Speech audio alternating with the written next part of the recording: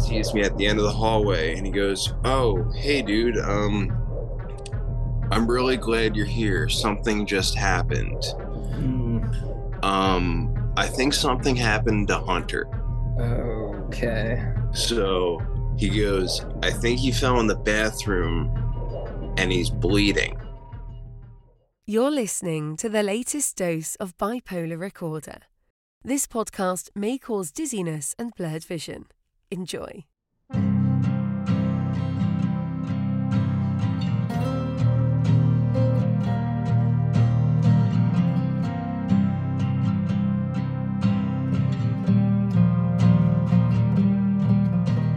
My name is Hunter Keegan. Welcome back to Bipolar Recorder. I've been working on a new memoir lately that explores my experience studying at Penn State University before I was diagnosed as bipolar.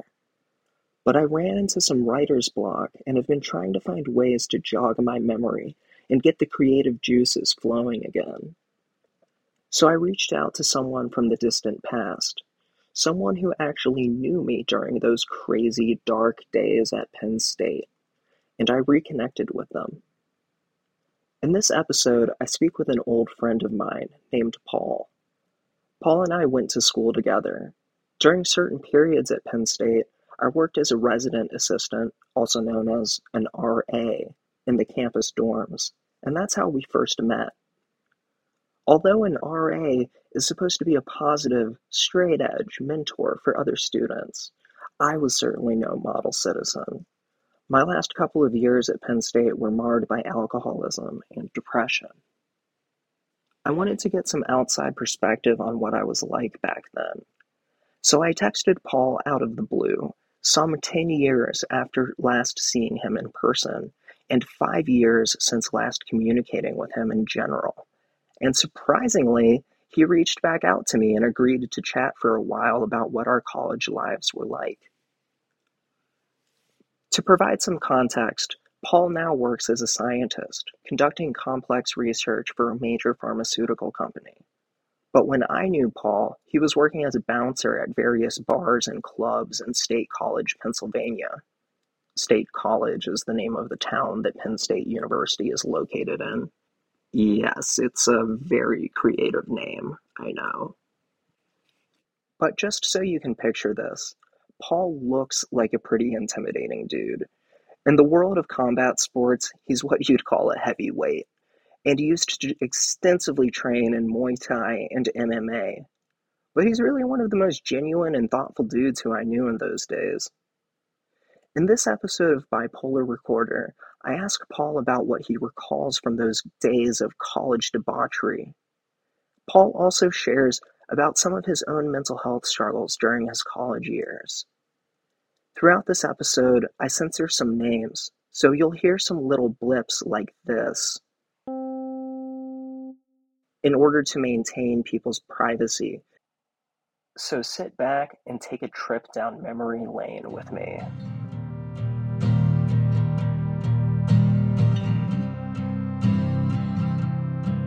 All right, man. Well, first off, I think it's been about 5 years since we last spoke, maybe a little more than that. Probably. I mean, that's, yep. Now, last I heard, and I saw some of our old text messages from like 2018. You were saying that you'd had a couple of concussions and shit. Is that going okay now, or are you still fighting? Like, what are you doing, man? So I've definitely cheated death probably a few times, but like I'm good. Okay. Um, every time I get a new one, it's a longer and longer recovery process. But for the most part, I'm pretty good. That's cool. Are you still doing Muay Thai and stuff? No, I do not fight anymore. Oh man, is that how you were getting the concussions with fighting? Actually, no. More often than not, stupid people on the road in car accidents. Oh shit. That was 2 or 3 of them. Yeah, no, I only got one from fighting. But it got to the point where while I was training to fight, I just felt uncomfortable getting knocked in the head. That's smart. So I was like, you know what, maybe I'll just switch so now I just weightlift and rock climb. Dude, that's what's up, man. I was getting in really good shape prior to COVID. Was running like 35 miles a week, doing all this crazy cardio and shit. And man, I lost it. I need to get back on my exercise game big time. So inspirational to hear that you're sticking with it and still killing it out there. Rock climbing is cool. Do you do that at a indoor gym or do you go out to places or what? Yeah, I go to an indoor gym. I just go for like I do the easy walls because I'm still I'm a pretty big dude. I'm like 240 still. So I try and do the easy walls and just treat it like a cardio ladder. So I'll do like 300 or 400 feet in a day. And then because I can't do things that I used to, like skydive because of my concussions, it safely lets me fall 50 or 60 feet, which kind of like lets me feel like I'm falling again, if that makes sense. So I'm trying to, I use that hobby as a way to like mimic the feeling I got from another hobby. Cool. So you're kind of recapturing that vibe and everything. Yeah, but in hopefully a safe way. Yeah, man, for sure. I mean, fighting is dangerous. I've gotten super into boxing over like the last year and a half, and watching these dudes fucking take these hits, I'm just like, oh my God, man, 12 rounds of that. Right.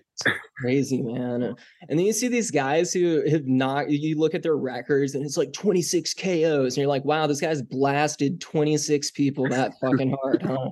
Right. It's crazy. But yeah, man, I totally appreciate you taking the time to kind of like talk with me. I know it's been a minute to say the least, but to kind of fill you in, and I have published a couple of books so far, and my brain is trying to kill me or something like that. Yeah, that is the one. And now I'm kind of writing like a follow-up to that. So it's going to be my third book. And I am encountering almost like some writer's block with it. It focuses really heavily on the college years before I was like technically diagnosed as bipolar. And like I was just wondering, it would be so cool to like get someone else's perspective from those days and kind of maybe like, hear what it was like from the other side of things,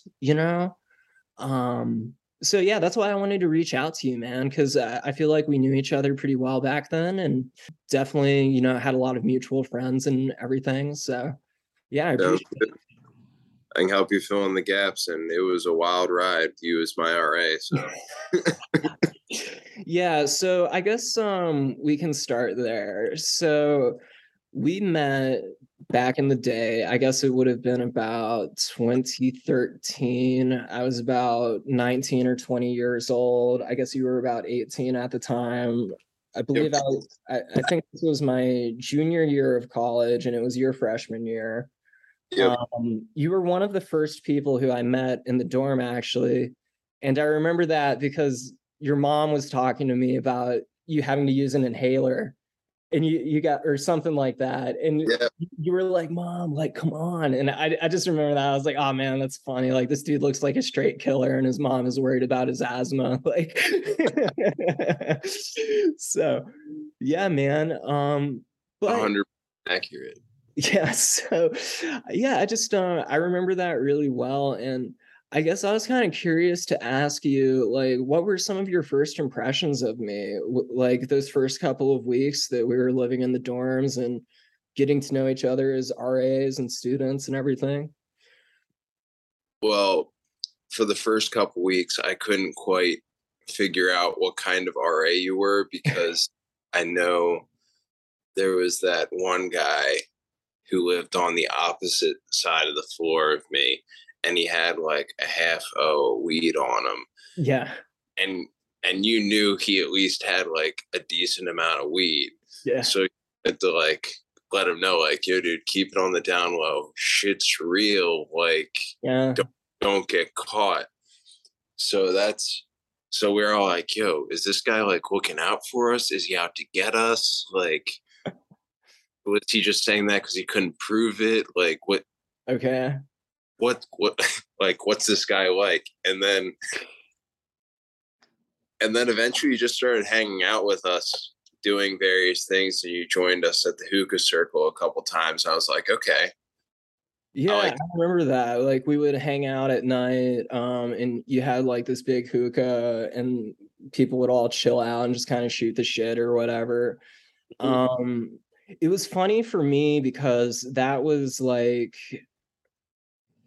it was a time where I was really trying to appear straight edge on the surface because I had all this other crazy shit going on, and I was trying to keep it on the DL, but like, when I think back, I feel like everyone had to have known eventually, like after a few months, like, hey, like this guy really parties a lot, or like this guy's a little like kind of going a little too crazy. You held it together until second semester. Yeah. Like, no one really knew until second semester. Okay.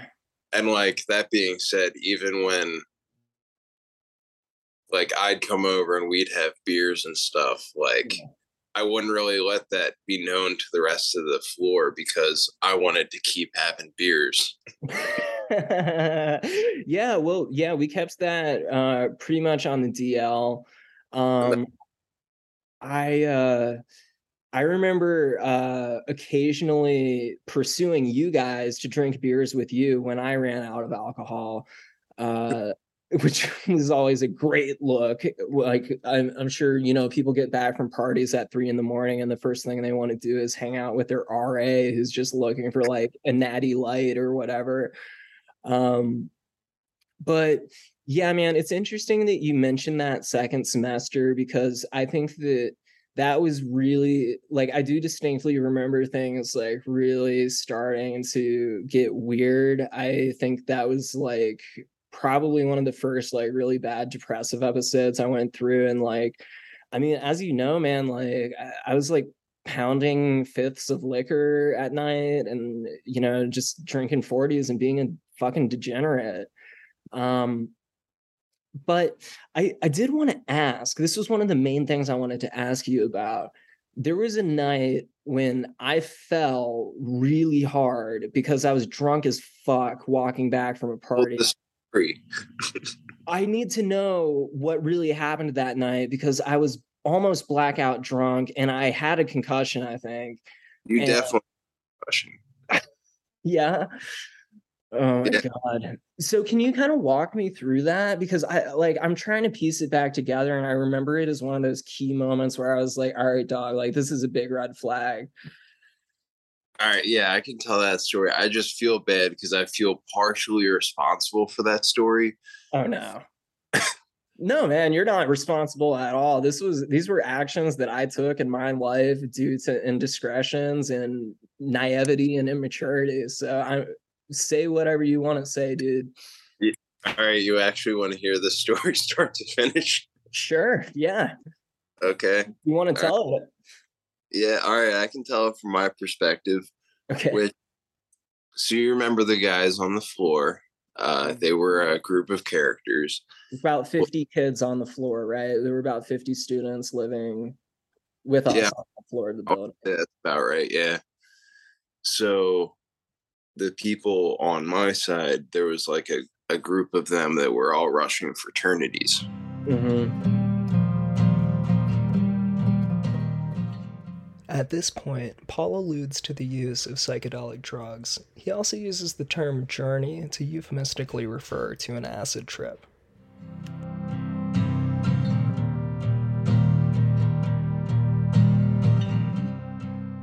Well, one night they decided to get a little trippy. Right. So I'd never partaken. I was hanging out back at the dorms with like. So you showed up like an hour or two later, and you were like, "Yo, dude, Green Dragon, got any of that? That 150 shit? Okay. That 151 shit I used to make." Yeah, with the weed in it. It was like it was like distilled. It was, what was it? It was like really high proof liquor with, you had infused cannabis into it. So basically it was like knockout juice. In a way, yeah. Yeah, so you came over and you're like, yo, dude, like, can I get a shot of that? And I was like, yeah, sure, dude, of course. Like, you could, why not? So you had one, and then about 20 minutes later, you're like, well, it was either right after or 20 minutes later. I forget, like, it wasn't kicking in or just you thought you could take more, but you were like, dude, I need a second shot. Like, give me more of that green dragon. And I was like, dude, trust me, this shit will knock you out. Like, I don't think you want a second shot. Like, give it time. Mm-hmm. And I think you were like, dude, I am your RA. I got Jesus Christ. Okay. Then I was like, all right, fine, man. I mean, it's your choice. It's your body. Your life. Fucking go do it. Yeah, yeah. Like, I knew that 2 shots of 151 wasn't going to kill you. I knew you probably weren't going to get hurt, but I know you probably were going to fall right asleep and maybe throw up. Mm-hmm. Like, worst case scenario, I knew you were probably going to get sick and go to bed. Yeah. Right. So I was like, okay, here you go. Well, and then I go to bed like an hour after that. And then the guys that are on their journey call and they're like, yo, dude, we're on a journey. Do you want to join us? Mm-hmm. And again, I'm only telling this story from my perspective. So I was like, okay, I've always been interested in going on a journey. Sure, yeah, I'll join you guys. Well, I joined them, and as soon as things start to get a little strange, you remember? Yeah. He sees me at the end of the hallway, and I'm like looking down the hallway, and things are like, yeah, starting to get a little topsy turvy with it. Yeah, and like that's it's not unfamiliar to me. Like completely unfamiliar at that time. Never known. But Matt sees me at the end of the hallway and he goes, oh, hey dude, I'm really glad you're here. Something just happened. I was like, what's that? And he goes, well, I figured if there was anyone on the floor that should know, it should probably be you. I think something happened to Hunter. Okay. And I was like, what do you mean? Now, piecing it together, this is like 2.5 hours after you had just taken that last shot. Right. So he goes, I think he fell in the bathroom and he's bleeding. I was like, oh, okay. Yeah, like while coming up on fucking Alex, the best time for that. The first time ever you're getting your fucking mind expanded, and then it's like there's an emergency. Right. Yeah. So he goes, thanks. And then he goes to bed. He's like, fuck this. Yeah. So then I'm playing Sherlock, I'm playing sleuth. Mm-hmm. While losing it. So I go in the bathroom and you're not in there, but I look in the stalls and I see like the one stall's hinges were like a little crooked, and I went, I wonder what that's from. And I look down and there's blood. And then I just follow the drips of blood until it gets to your door. And then there's just a giant bloody handprint that I can tell like smeared down the door. Yeah. So I'm thinking, is this real? Holy shit, what's going on? Yeah. Yeah. So thankfully your door was open. Mm-hmm. So I went in and you were just sitting like propped up on your bed, like with like blood coming down your face and onto your shirt and stuff. So then I still have enough mind to go, okay, this isn't good. We need to fix this. So I run and get, as my mom, you described, worried about the inhaler. I had a first aid kit and everything in my room. I ran, got like hydrogen peroxide, bandages, gauze, patched you all up because you had like gas right here or something. Yeah. And then I just checked on you every couple hours and you stayed asleep. You definitely had a concussion. Yeah, dog. Like, and good looking out, man. For real. I'm sorry I put you in that situation. It's all good. We got through. We got through, and yeah, like what had happened, and it's crazy because like I think it was this side of my face. I had like a big scar there for like a couple of years. And I probably should have gotten stitches, but of course I didn't at the time. But I remember, this is what I remember. I remember walking into the bathroom. I totally had forgotten that I had been drinking that green dragon shit.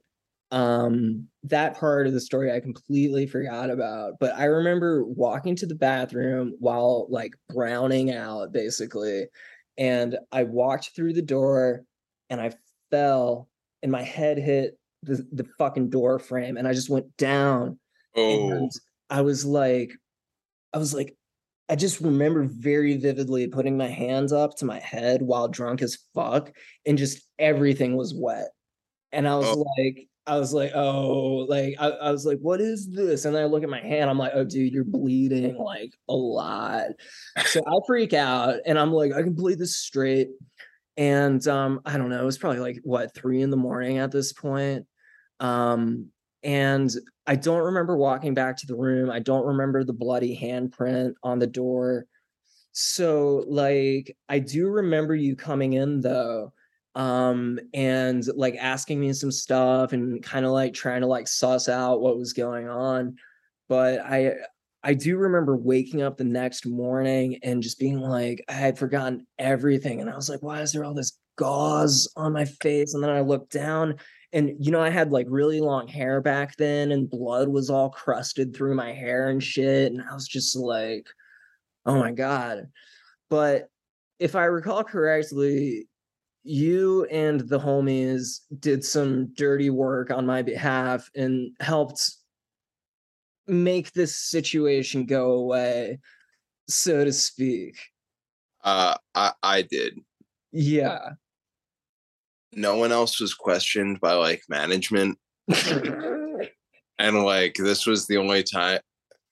I don't like having to lie, but this is the one experience where I was like, damn, I'm really fucking good at lying. Yeah. Yeah. Dude. Like basically what had happened is my boss had caught wind of this somehow. And I can't remember how. Do you know how he found out? Oh yeah, I remember. How did he find out? Because you talked to me the day after, because you had a team meeting with your group the day after you fell. Oh, fuck. And you had a giant gash in your head, and you couldn't come up with a cohesive story of why you have a giant gash on your head. Yeah. So then you gave some sort of answer of, and then you came and met with me on the story that we were going to then tell him and his bosses. Oh my God, man. So unethical. Dude, I hate lying too. I think that is one of the only 2 times I've lied as an adult to someone's face, because was asking me about it and he was like, so what happened? And I was like, yeah, I just slipped and I fell. And he was like, not buying it. He was like kind of pressing me on it a little bit. And I was just like, it was like, I was like, if I was talking to the police or something, I just gave him as little information as possible. And it was just like, yeah, I slipped. And in my head, I was like, technically I did slip. So, yeah, going off of all technicals as well, because you said to me, you're like, listen, man, I recently started a new sleeping medication. I didn't realize that would interact with things the way that it did. Just that I was on a new sleeping medication. And I was like, I don't actually know if he's on a new sleeping medication. I don't know why he fell for sure. And I wasn't there. All I know is that I helped him after he fell. Yeah. So I basically just said, He said he's on a new sleeping medication. I patched him up after he fell. I don't know anything other than that. So yeah, I didn't mind saying that I didn't know anything other than that because yeah, I knew that you were drunk, but I wasn't about to tell the whole story and throw my homie out of his room. Well, thanks for that, bro. Yeah, like there were a couple of follow-up conversations that I had about that, and like in retrospect, I think back on all this shit and I'm just like, I can't believe how I would just manipulate like that and lie to get myself out of these situations that were entirely my own doing. Like regardless of if, you know, mental illness was a component or not, I was still acting irresponsibly. So yeah, but mental illness or not, you know, someone having what I would argue would be a college experience shouldn't force them to be kicked out of their house. right. Yeah. I mean, we all make stupid mistakes when we're younger and shit. Right. I guess that's true. Yeah. And the Penn State social scene is so crazy. You know, I've talked about it in my books and I've talked about it on my podcast a couple of times, but like, dog, like it's crazy. Every like Thursday night, Friday night, Saturday night, those are just normal nights to go get fucked up on. So then the other 4 days of the week are like fair game as well. And you get like literally tens of thousands of people all drinking and getting fucked up and just raging. And it's such an easy scene if you have addictive tendencies to kind of get lost in. Which we do. We do, yeah. Wow. That's crazy, man. Well, so I guess my next question for you would be like, did you guys have any inkling, like yourself or any of our other friends who were on the floor, like, did you ever get an impression that like something deeper was going on besides just the partying? Or like, was there anything that seemed off about me? Because this was like right when I started like really encountering some of those bipolar symptoms, and I've always wondered like if other people were picking up on it before I did. So yes and no. I mean I saw you and found you in a few different circumstances where I'm like, huh, that's my RA. You know, but then, you know, as time goes by and 2 years goes by, I found myself in junior year, and people tend to found me as the responsible one, and yet I would still be in circumstances that I would find you in when I was a freshman. Yeah. Like, I can't really say that they're necessarily episodes that I would have linked with bipolarism because I found myself doing various things like that.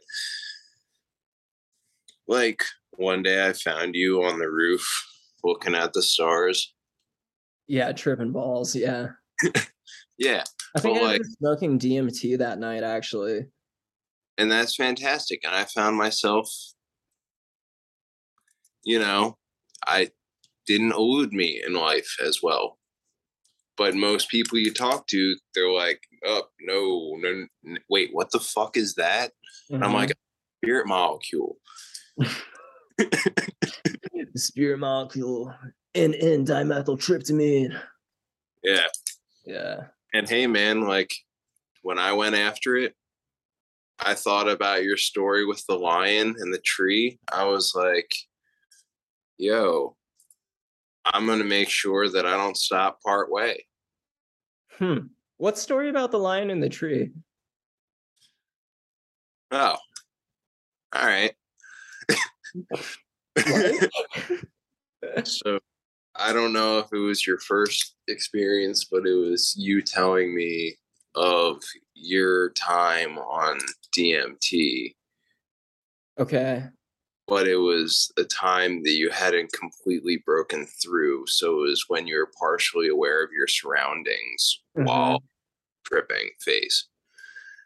And it was that you were sitting on some sort of chair, looking out on like a porch or something, looking out into, and there was like a couple trees and Oh, fuck. Yeah. Now I remember that.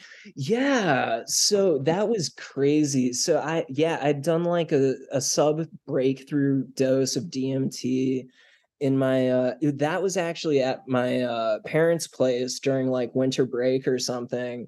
yep. And I was looking out the window of my house and I was looking at the trees, and suddenly the trees morphed into like this crazy, Ents from Lord of the Rings. It was like a tiger or lion Ent just walking through the yard like 30 feet tall. And I was like, yeah, man, like this is pretty crazy shit. Yeah, Yep. man. DMT is crazy. It's the kind of thing that just doesn't interest me at all these days because it's so intense to an extent that's like not even recreational. It's like, oh God, no, it's not recreational at all. It's like if I were to do it, it'd be a once every 5 years if I felt that. yeah, I don't know. Like I have someone that's like, yo, it's not my thing, but if you want, my fiance has some. She's been holding on to it for a long time, and I'm just like, yo, I don't know if I'm ready for that hole again. yeah. Yeah, some of my friends started getting turned off of psychedelics kind of by my senior year and by the time we were getting ready to graduate, because like we had just been doing that kind of shit so much. And one of my friends who I had tripped with, probably 20 times, was like, one day he was just like, yeah, man, like I just don't feel like I really need this in my life anymore. And that blew my mind. I was like, oh, I thought we were really like onto some shit here, like having all these crazy revelations and stuff. And it's like, yeah, there's some revelations and introspection and insight, of course, but it's not like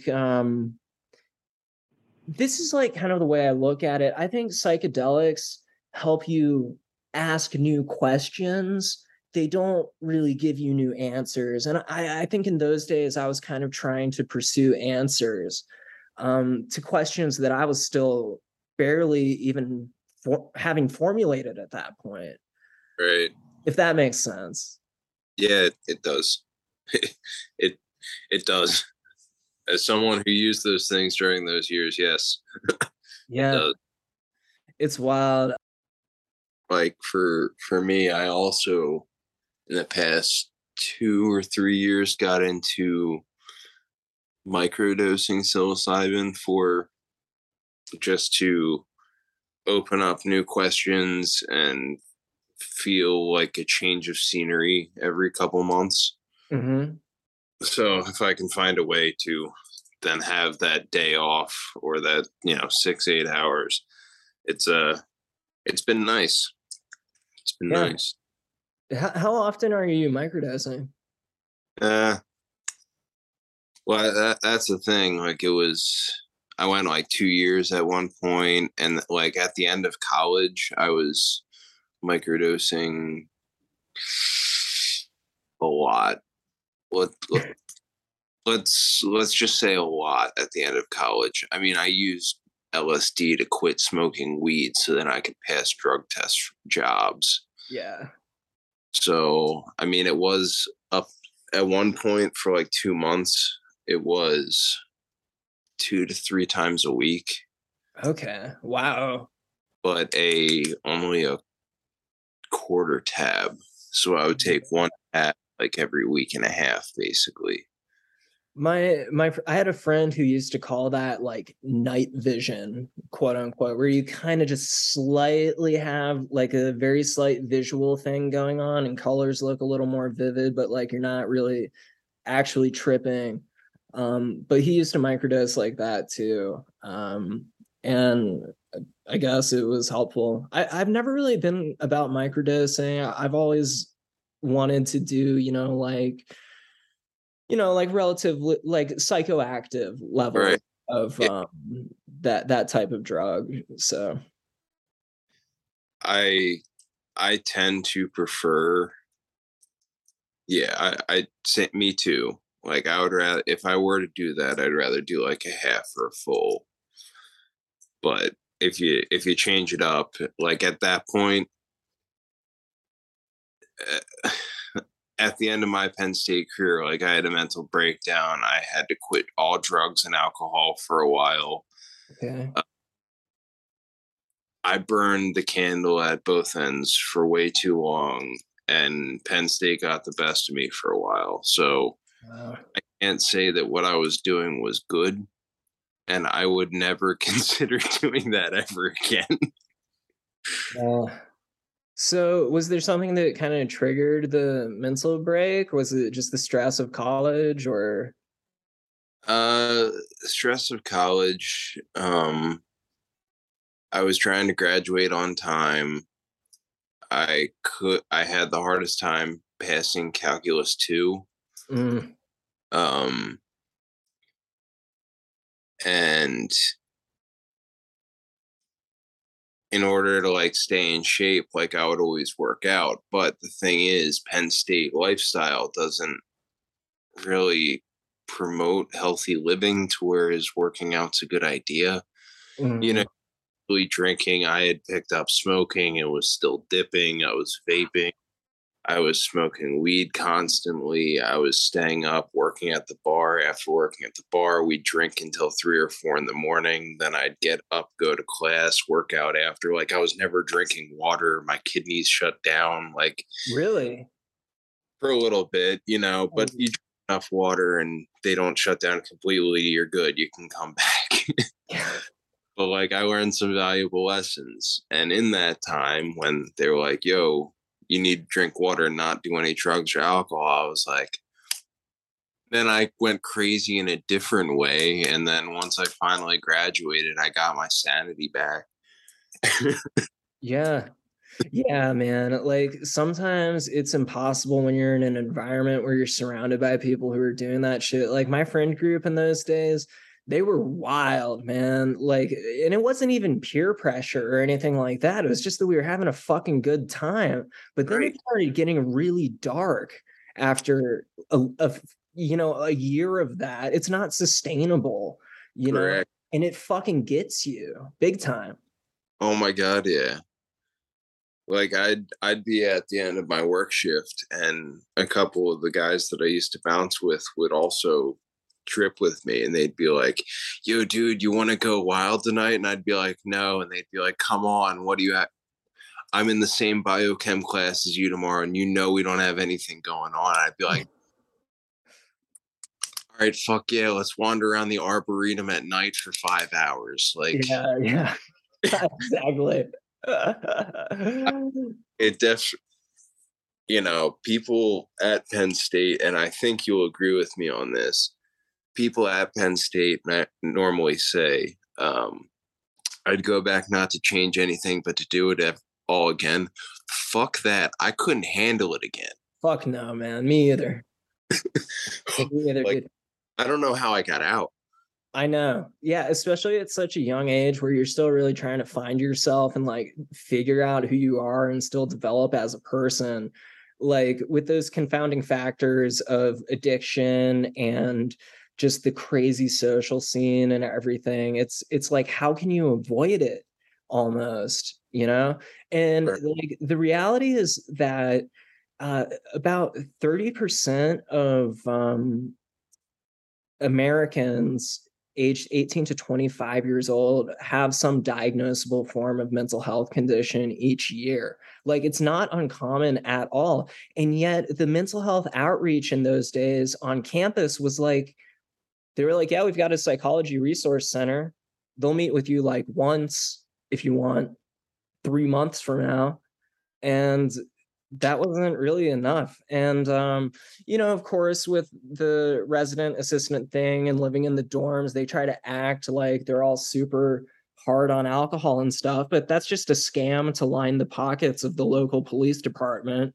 It doesn't really teach people about harm reduction or recovery or getting the type of emotional or social or therapy support or whatever. Right. So it's just, it was like, yeah, it was like so easy just to kind of fall into those kind of black holes of that kind of shit. What really blows my mind is how it didn't blow back on me until after I had graduated. And that's when shit really caught up. Like within just a couple of months after graduating college, I crashed and burned so fucking hard, dude. Really? Oh yeah, that's what my book is all about, man. So this is what happened, and because the title of your book resonated with me greatly, and I had considered buying it. Yeah, man. So all my stuff, I'm staying at my parents' house right now, so all my shit is in storage. But I'll send you a copy someday if you want. I'll send you a free copy of it. Man, I'll buy a copy. I'll support you. Thanks, dude. Yeah, of course. In any case, so what that book talks about is basically right after I graduated in December of 2014, I spent a couple of weeks at my parents' place and I decided to go on a road trip to New Orleans from the greater Washington, D.C. area. So it's a long drive, right? Right. So I went on this long trip by myself. And as I was driving, I realized that I was getting more and more and more amped up and like feeling really anxious and high strung, but just so energized and like just wanting to keep driving and driving. So what ended up happening ultimately is I drove literally over 6,000 miles throughout the country. Like I went to New Orleans, then I cut it across to Texas, and then I cut it up north straight up through the Rocky Mountains all the way to Montana, and then back to DC. So, and it took me like a month. And the whole time I was just like, no medication, didn't really understand what was happening. I thought I was being like stalked by the government because I was like hearing weird voices and shit coming out of my car stereo. And it started getting really weird, man. And so after I got back home to my parents' place, I was acting like a fucking lunatic. And my parents were like, if you want to keep living here, you're seeing a psychiatrist because something is going on. Gotcha. Yeah, so I went and I saw a psychiatrist, and she pretty quickly diagnosed me as having a manic episode and having bipolar disorder type 1 and all this other shit. And things kept escalating and escalating because I wasn't taking care of myself at all. I was just binge drinking and like abusing anxiety medication and sleeping pills and stuff. And I was just spiraling and spiraling. And eventually, what happened, dude, is in May of 2015, it got to the point where I got fucking detained by police. And I was actually like thrown in a psych hospital for like a week. And that is how my life after college started. It was like a complete shit. Damn. Yeah, dude.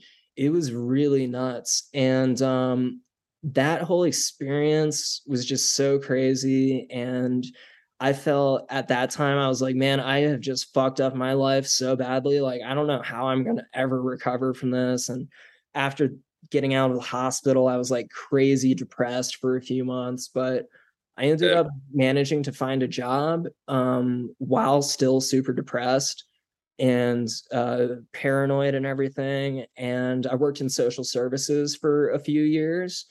That was like my first real job after college. And then eventually I moved into a different industry, and I've been able to lead a stable, successful career Nice. ever since. Yeah, man, like the last 8 years, I haven't had actually the last 6.5 years, I haven't had a single drink of alcohol. Like I did the stone sober thing for about 4 years, and then I started smoking weed again. Yeah, weed's still my crux. It doesn't kill me and it keeps me around. Yeah.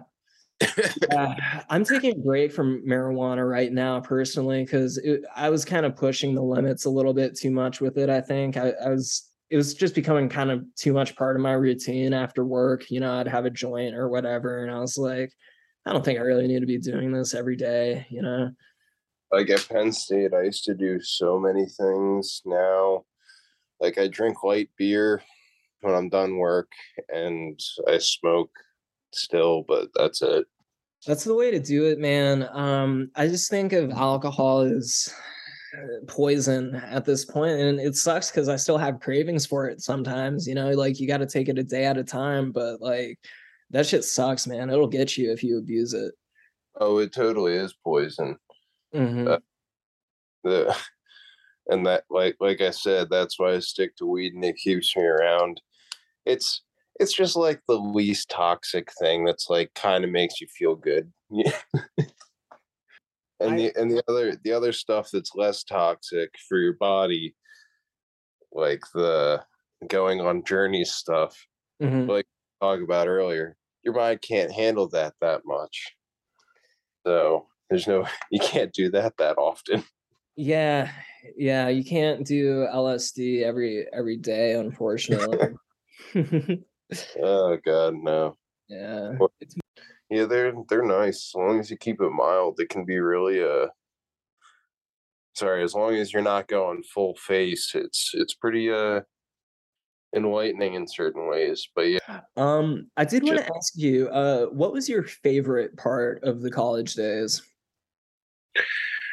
favorite part of college days. Um, at least in the times where you were around and we all shared the college experience.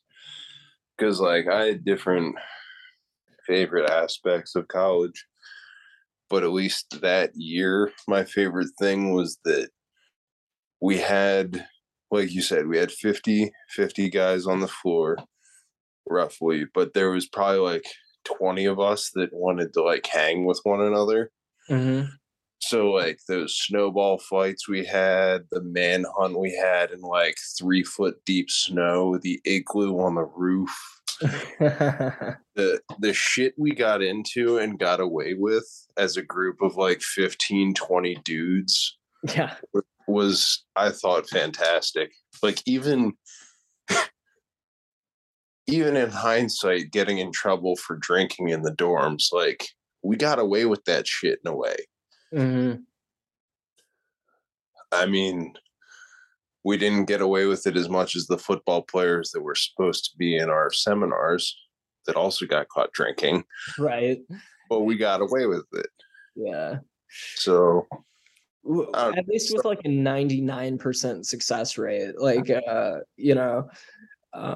that's crazy though. Something else I just remembered about the night that I busted my head. Before I think what had happened, if I'm remembering correctly, is I had been pre-gaming and then I went to a party. But on my way out of the dorm, two of the other RAs in the building like ran right into me. And they could tell that I was already kind of fucked up and I was getting like weird vibes from them and shit. So they saw that, and I think that they probably also had narked me out. So then like just the cherry on top of the whole thing is like, oh, medical emergency, just blood everywhere, like, oh my God. And the fucked up thing is I was mad at those two girls for trying to do the right thing and hold me accountable. I was like, fuck them. And right. It's like I was like, how dare they think that I should be doing what I'm supposed to do? No, they were narcs. They were narcs. They could have let it go. They didn't see anything. Yeah. Something funny is like a year after all of this, I was doing my senior capstone project, and I was supposed to be brainstorming all these different ideas for like a psychology research study.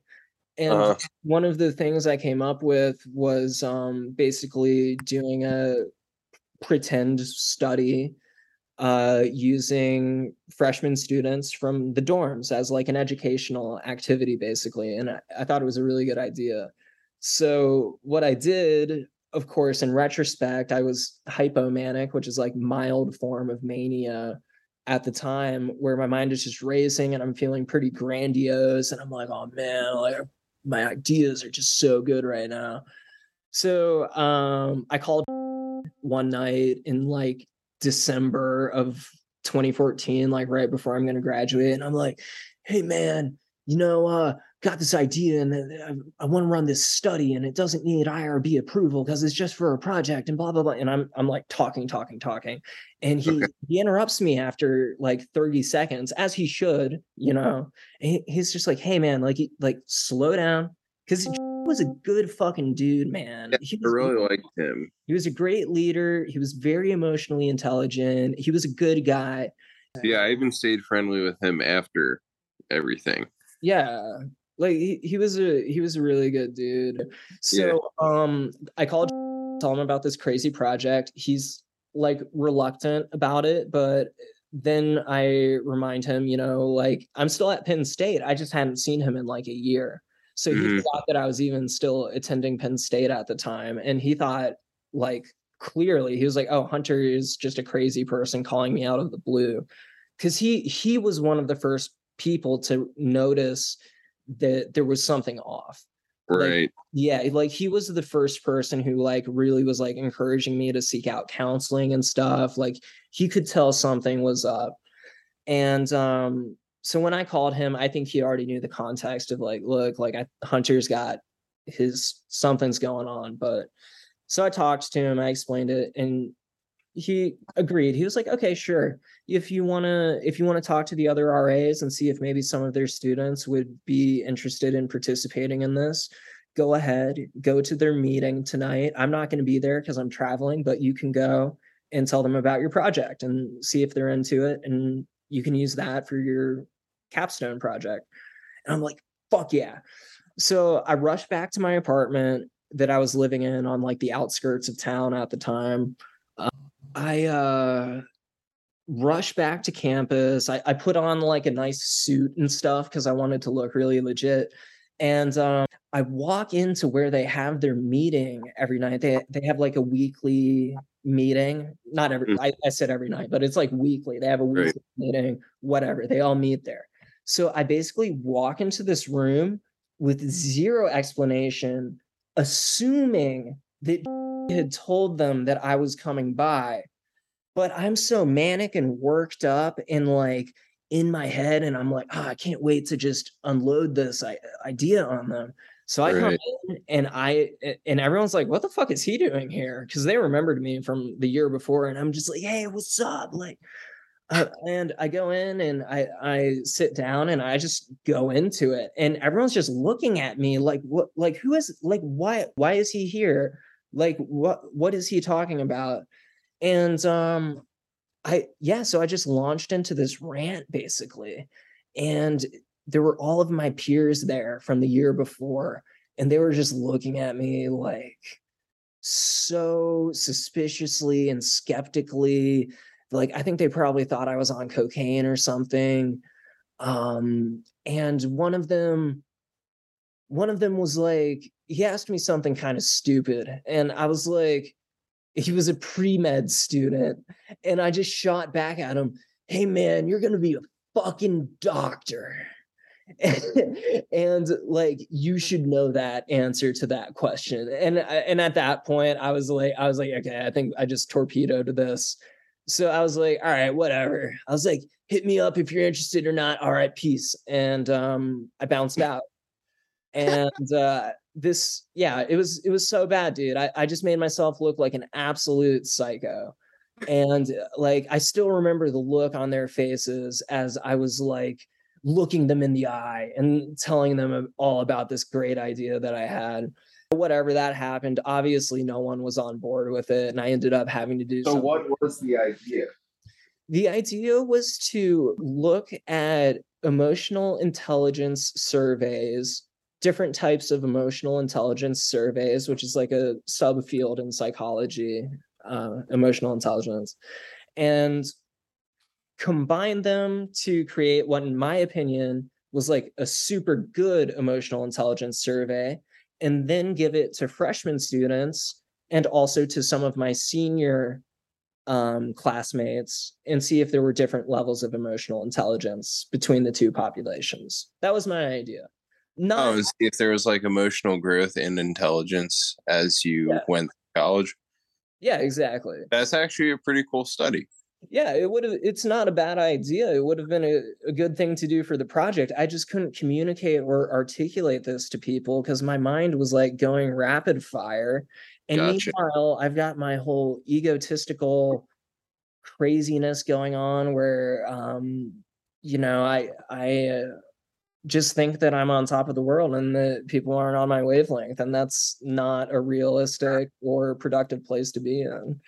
So yeah, man, that spiraled out, and really learned a bunch of things. After being in the hospital and starting my job, I got sober about 3 months after starting my first like professional job after college, and a couple months after that I started seeing a psychiatrist once I had sobered up and kind of realized like, maybe there's something to this, like maybe I really am seriously mentally ill. And yeah, so I got on medication. I continued to not drinking. I just started taking care of myself better. And there were certainly still big challenges along the way. Like I still had really bad depressive episodes sometimes and stuff, but I had it like under control, and I was really able to turn my life around in a lot of ways. Yeah. But yeah, man, it's just so wild to think back, 10 years ago. I just think, how much of my time was I wasting getting fucked up when I could have been learning a new language or reading a cool book or whatever the fuck, you know? Yeah, dude. Or if I properly invested, I spent like $30,000 on drugs in college. Really? Or like no, probably 15. Shit, what kind of drugs were you buying? Well, I just had gotten to the point where I was smoking so much weed and so much wax that I could smoke a $50 gram of oil every 2 days. Okay. So, and because I was bartending, like I had all my expenses paid for, like my college fund technically like ran out at the beginning of senior year, but by that point I was making so much fucking money with bartending that I could still pay for all my expenses, like rent, books, and then still have enough to have $300 in oil a week. And I was just fucked up beyond belief for a year and a half. That can happen, man. And then like I said, I crashed and burned, and then sobered up for like a really hard, probably 2 or 3 months, and then tried my own way of quitting weed, and then got a job and went back to smoking weed anyway. But I mean, it worked out, man. You got your degree. You sound like you're in a good place with your. I mean, you're a scientist now, right? Yeah. So. What the fuck? Like, what's with that whole thing? You became a scientist. That's great. Yeah. So I was a scientist, and then I recently switched to be a drug manufacturer for a pharma company. Okay, working for big pharma. Yeah, well, medium-sized pharma actually. Okay, got you. But I just accepted a new position, so I'm actually going to be a scientist again. Oh, okay. So I'll be doing process development for purifying protein.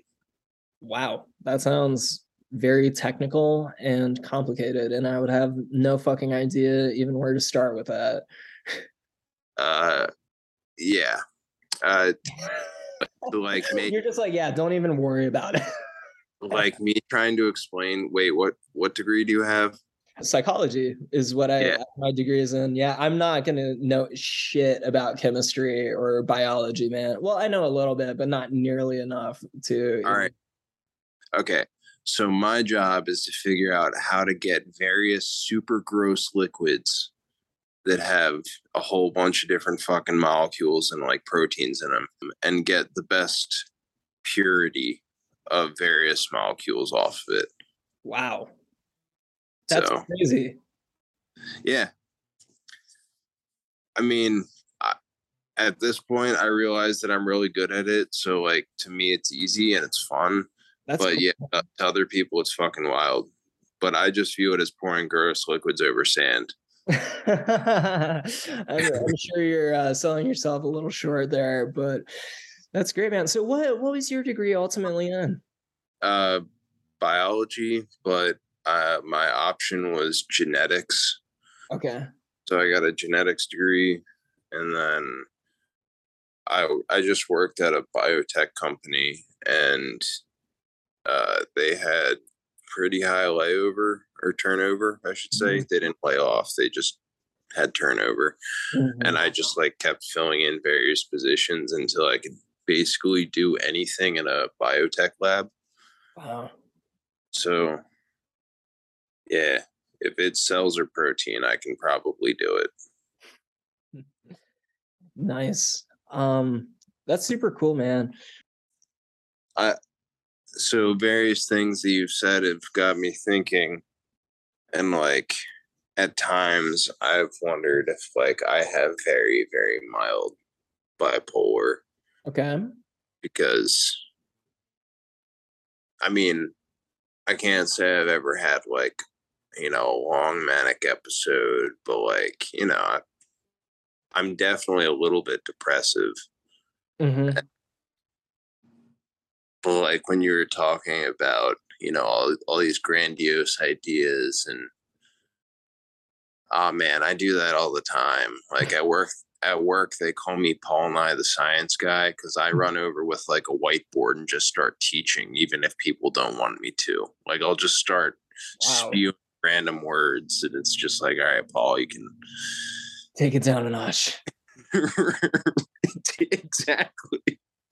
That's so funny, man. Well, there's different types of bipolar disorder. The type I have is called bipolar type 1 with psychotic features, which is kind of like the most severe form of bipolar. So like, for example, during like really bad manic or really bad depressive episodes, I can experience kind of symptoms similar to what schizophrenic people experience when they're having episodes, which is really crazy.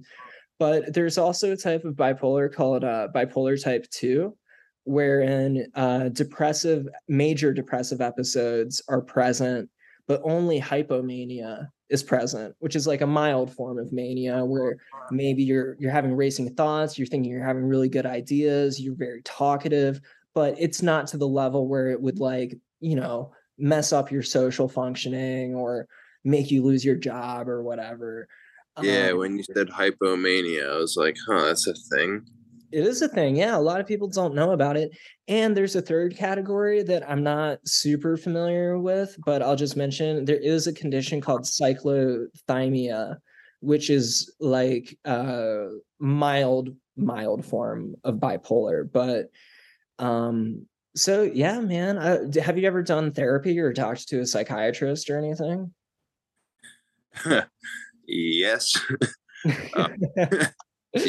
Because when I had like burned the candle at both ends, and my kidneys were like shutting down at the end of college because I was on so much drugs, alcohol, nicotine, and caffeine and shit, and not drinking water.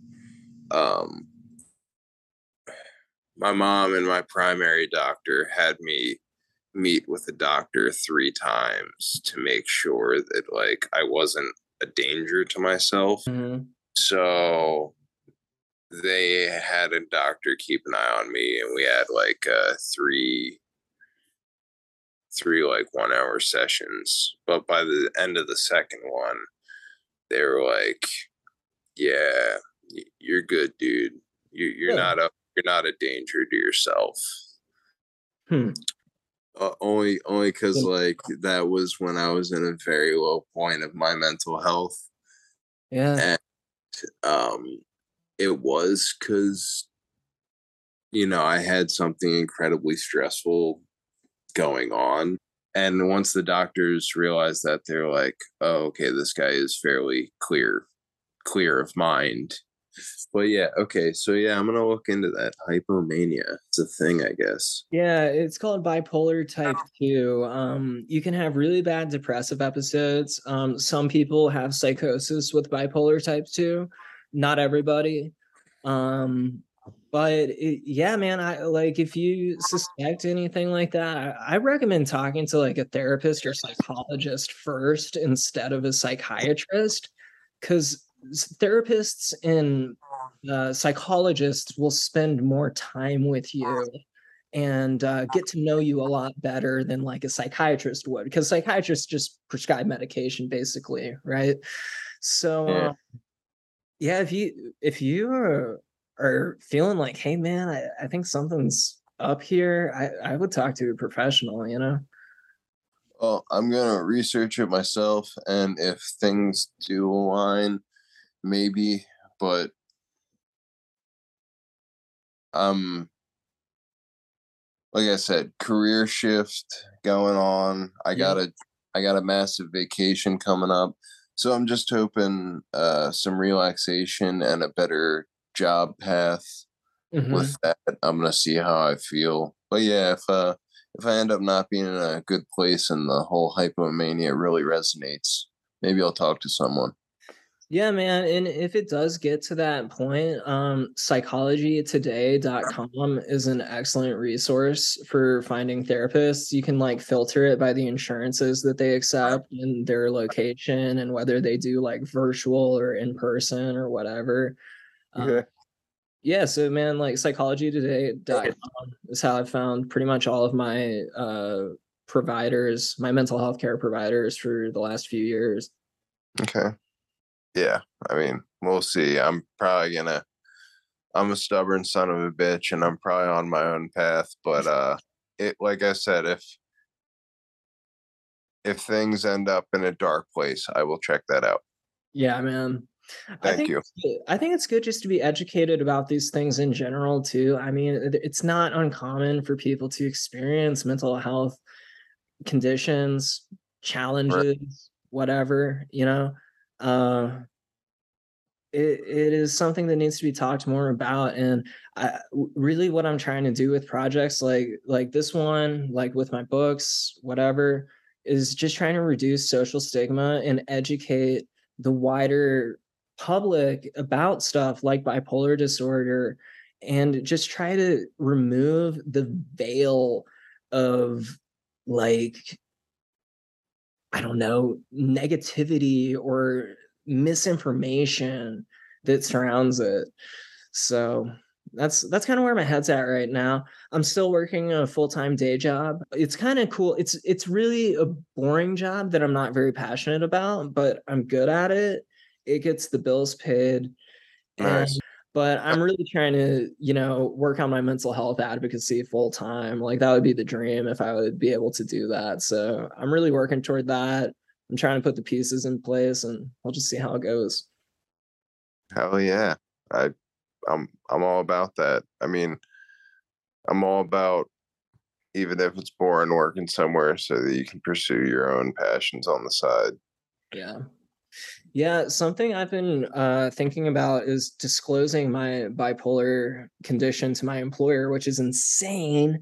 I never would have thought I would even say that, like even just 6 months ago. But it's like there's all of this talk right now about neurodivergence and the value of neurodivergence in the workplace.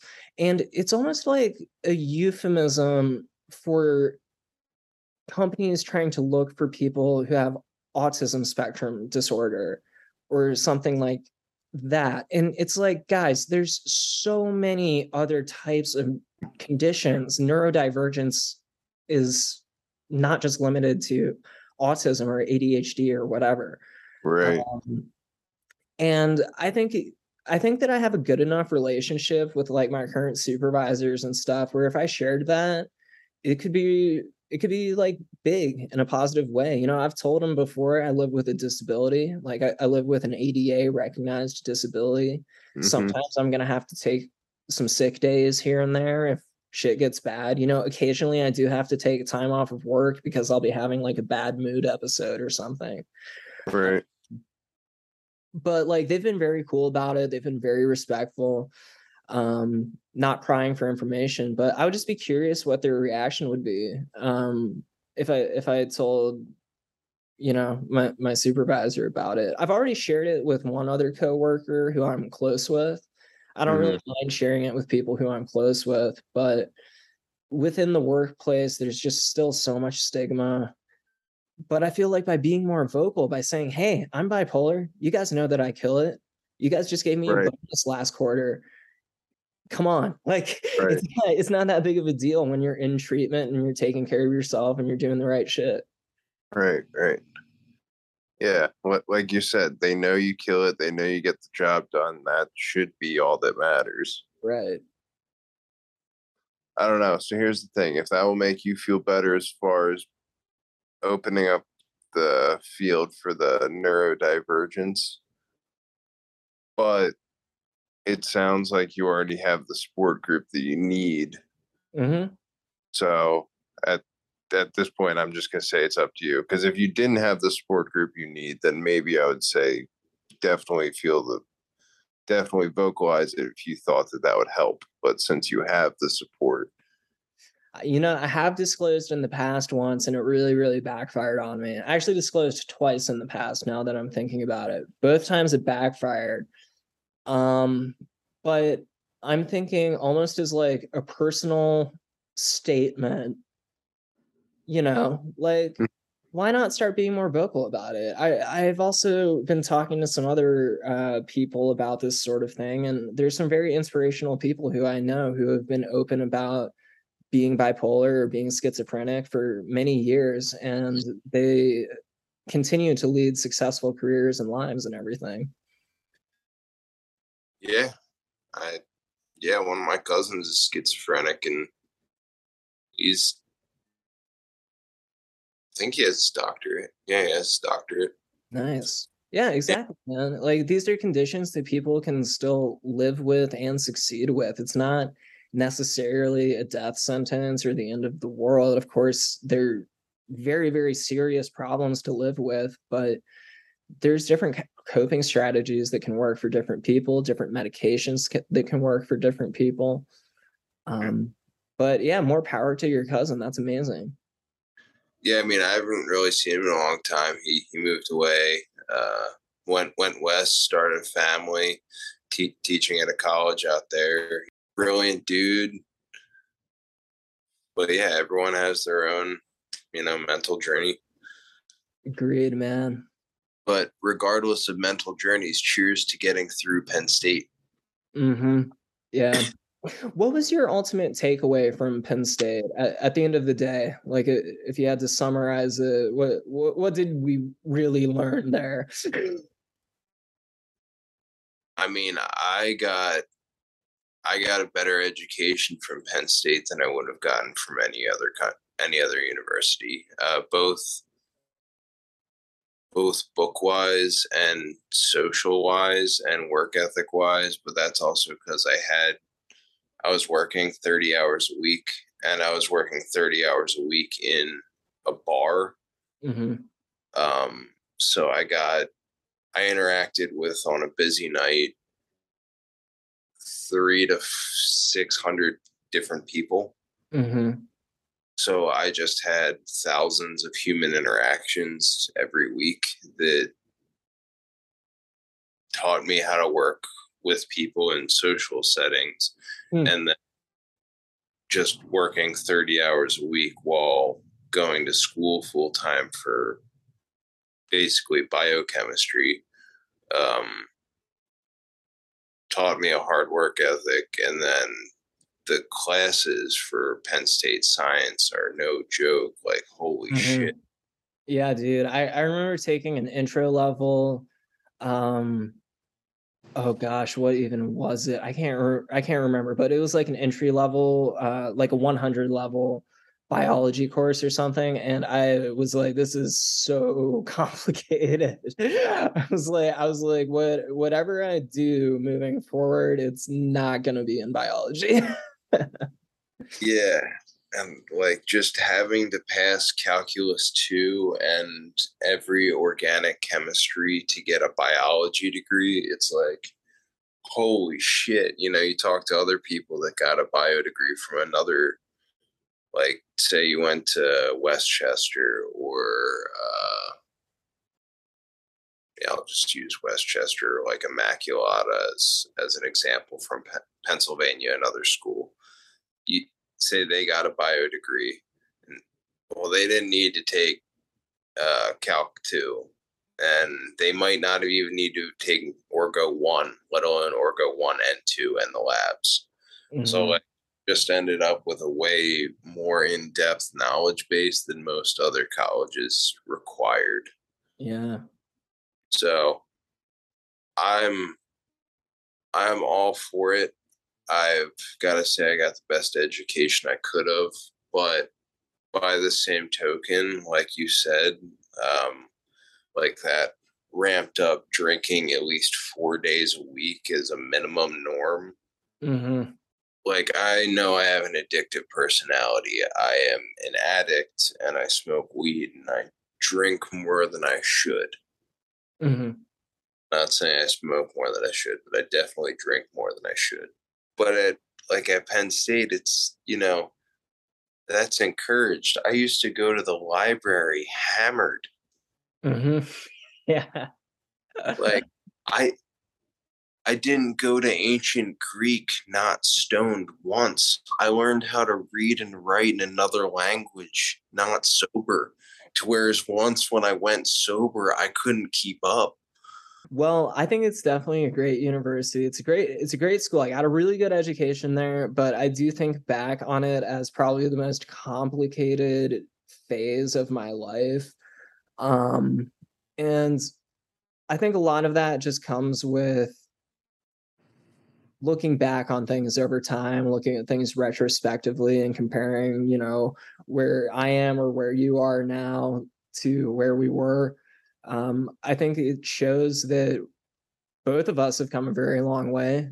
I've had another guest on the podcast who went to Penn State, and she is wildly successful despite having very big challenges with bipolar disorder. And it's like, you can fuck up, you can make mistakes. Everyone makes mistakes.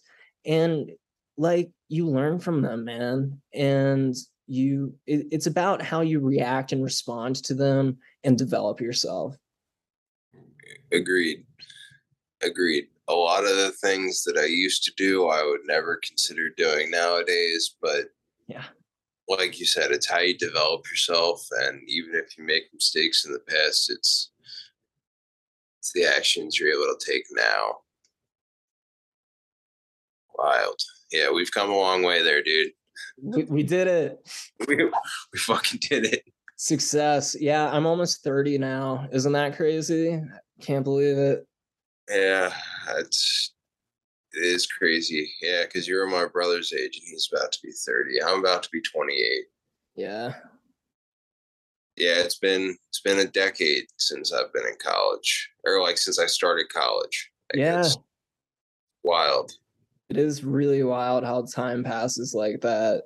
I can't believe it either. I think back to 2014, and it's like, man, that was a long time ago. My youngest brother, ended up going to Penn State, kind of following in my footsteps, and he said the whole scene there has changed completely compared to, not like the social, they're still partying and drinking and everything, but like the actual town of State College itself, like there's all this new development and these new buildings and high rises and shit. You can't see Chipotle anymore. Really? Surrounded by 4 high rises. Oh my gosh, it's so weird. It's like 13-story buildings all around. It used to be you walk into town, yeah, there's Chipotle, I'm going to go there. You could see it from a quarter mile away because it's all those big parking lots. Mm-hmm. Yeah. Yeah, man, over by McClanahan's. I wonder if they're still in business. They are. Good for them. They survived the pandemic. Yeah. There's a lot of bars changed.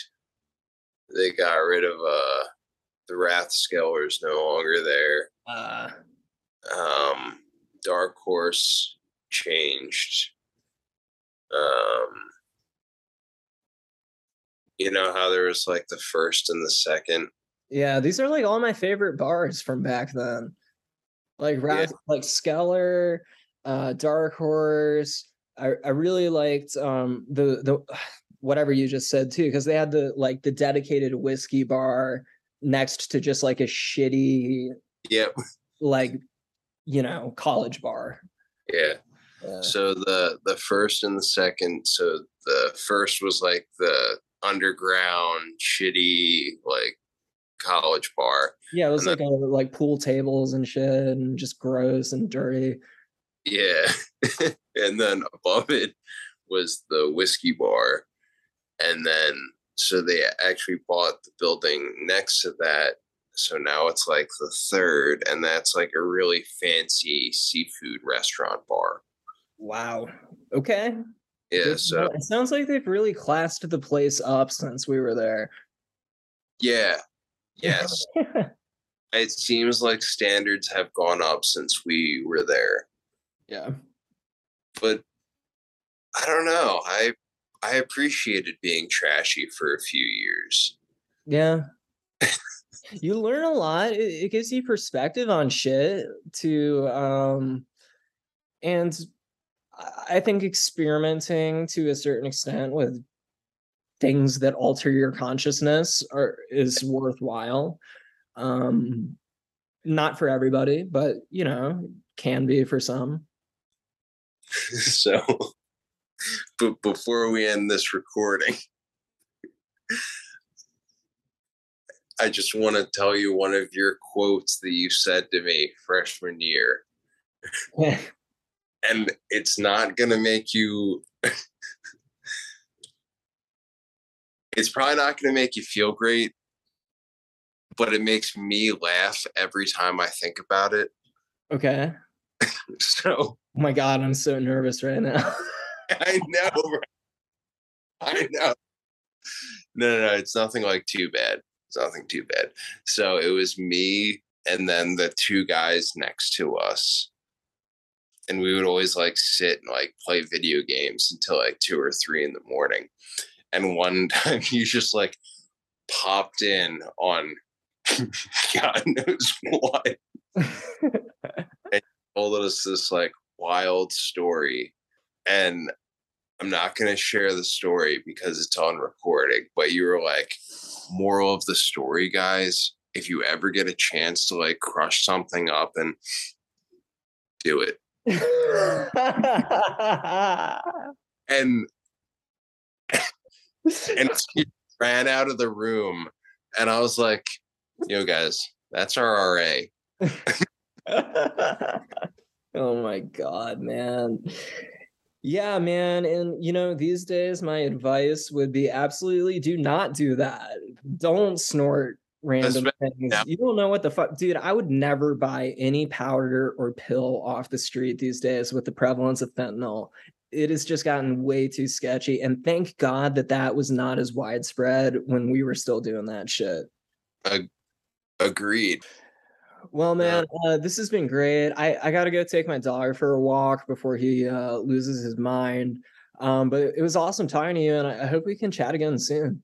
Yeah, I'm around. So the book is my brain is trying to kill me.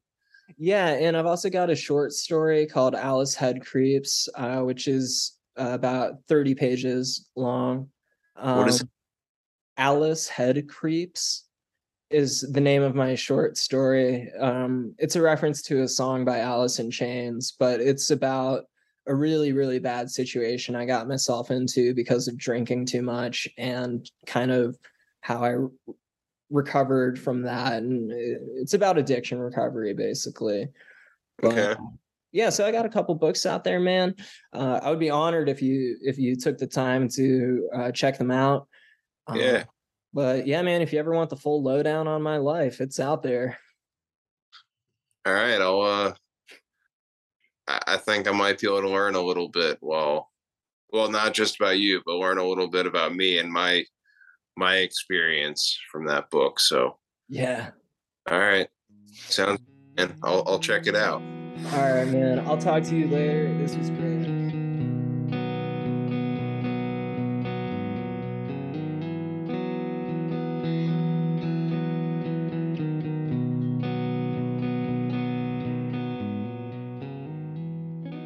What a trip! Talking to Paul reminded me of a bunch of stuff that I'd completely forgotten about over the years. This episode was meant to shed some light on what it was like in the years immediately leading up to my bipolar diagnosis. And needless to say, they weren't easy. I still carry a lot of regret when it comes to the way I spent those years. I wish there was a way I could go back in time and be a mentor for other students like Paul, rather than a questionable influence. But if it wasn't for my lived experience with mental illness, perhaps I wouldn't be qualified to mentor anyone at all.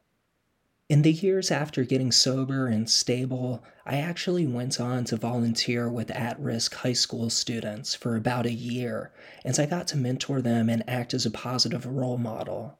The experience was highly intrinsically rewarding, and in a way, maybe it karmically redeemed myself. As I said when I was talking to Paul, I think everyone makes mistakes. What really counts is how you learn from and respond to them. Be sure to follow Bipolar Recorder on Twitter at Bipolar Recorder. I am still regularly hosting publicly accessible #mental health chill zone audio chat spaces on there. I also regularly post show updates and educational material if you're interested in that sort of thing. I can be found on Twitter at HHKeegan. The books Paul asked me about, My Brain is Trying to Kill Me, and Alice Head Creeps, can both be purchased on Amazon, or you can visit my website, hhkeegan.com. Proceeds from these books help support the show and keep things running. If you've been enjoying Bipolar Recorder, if you've learned something, if something has resonated with you, or if you're just getting a kick out of these wild stories, be sure to tell a friend about the show. Also, don't forget to rate and review. My name is Hunter Keegan. Thanks again for joining me for this installment. I hope you have a safe day, evening, or night, wherever you are.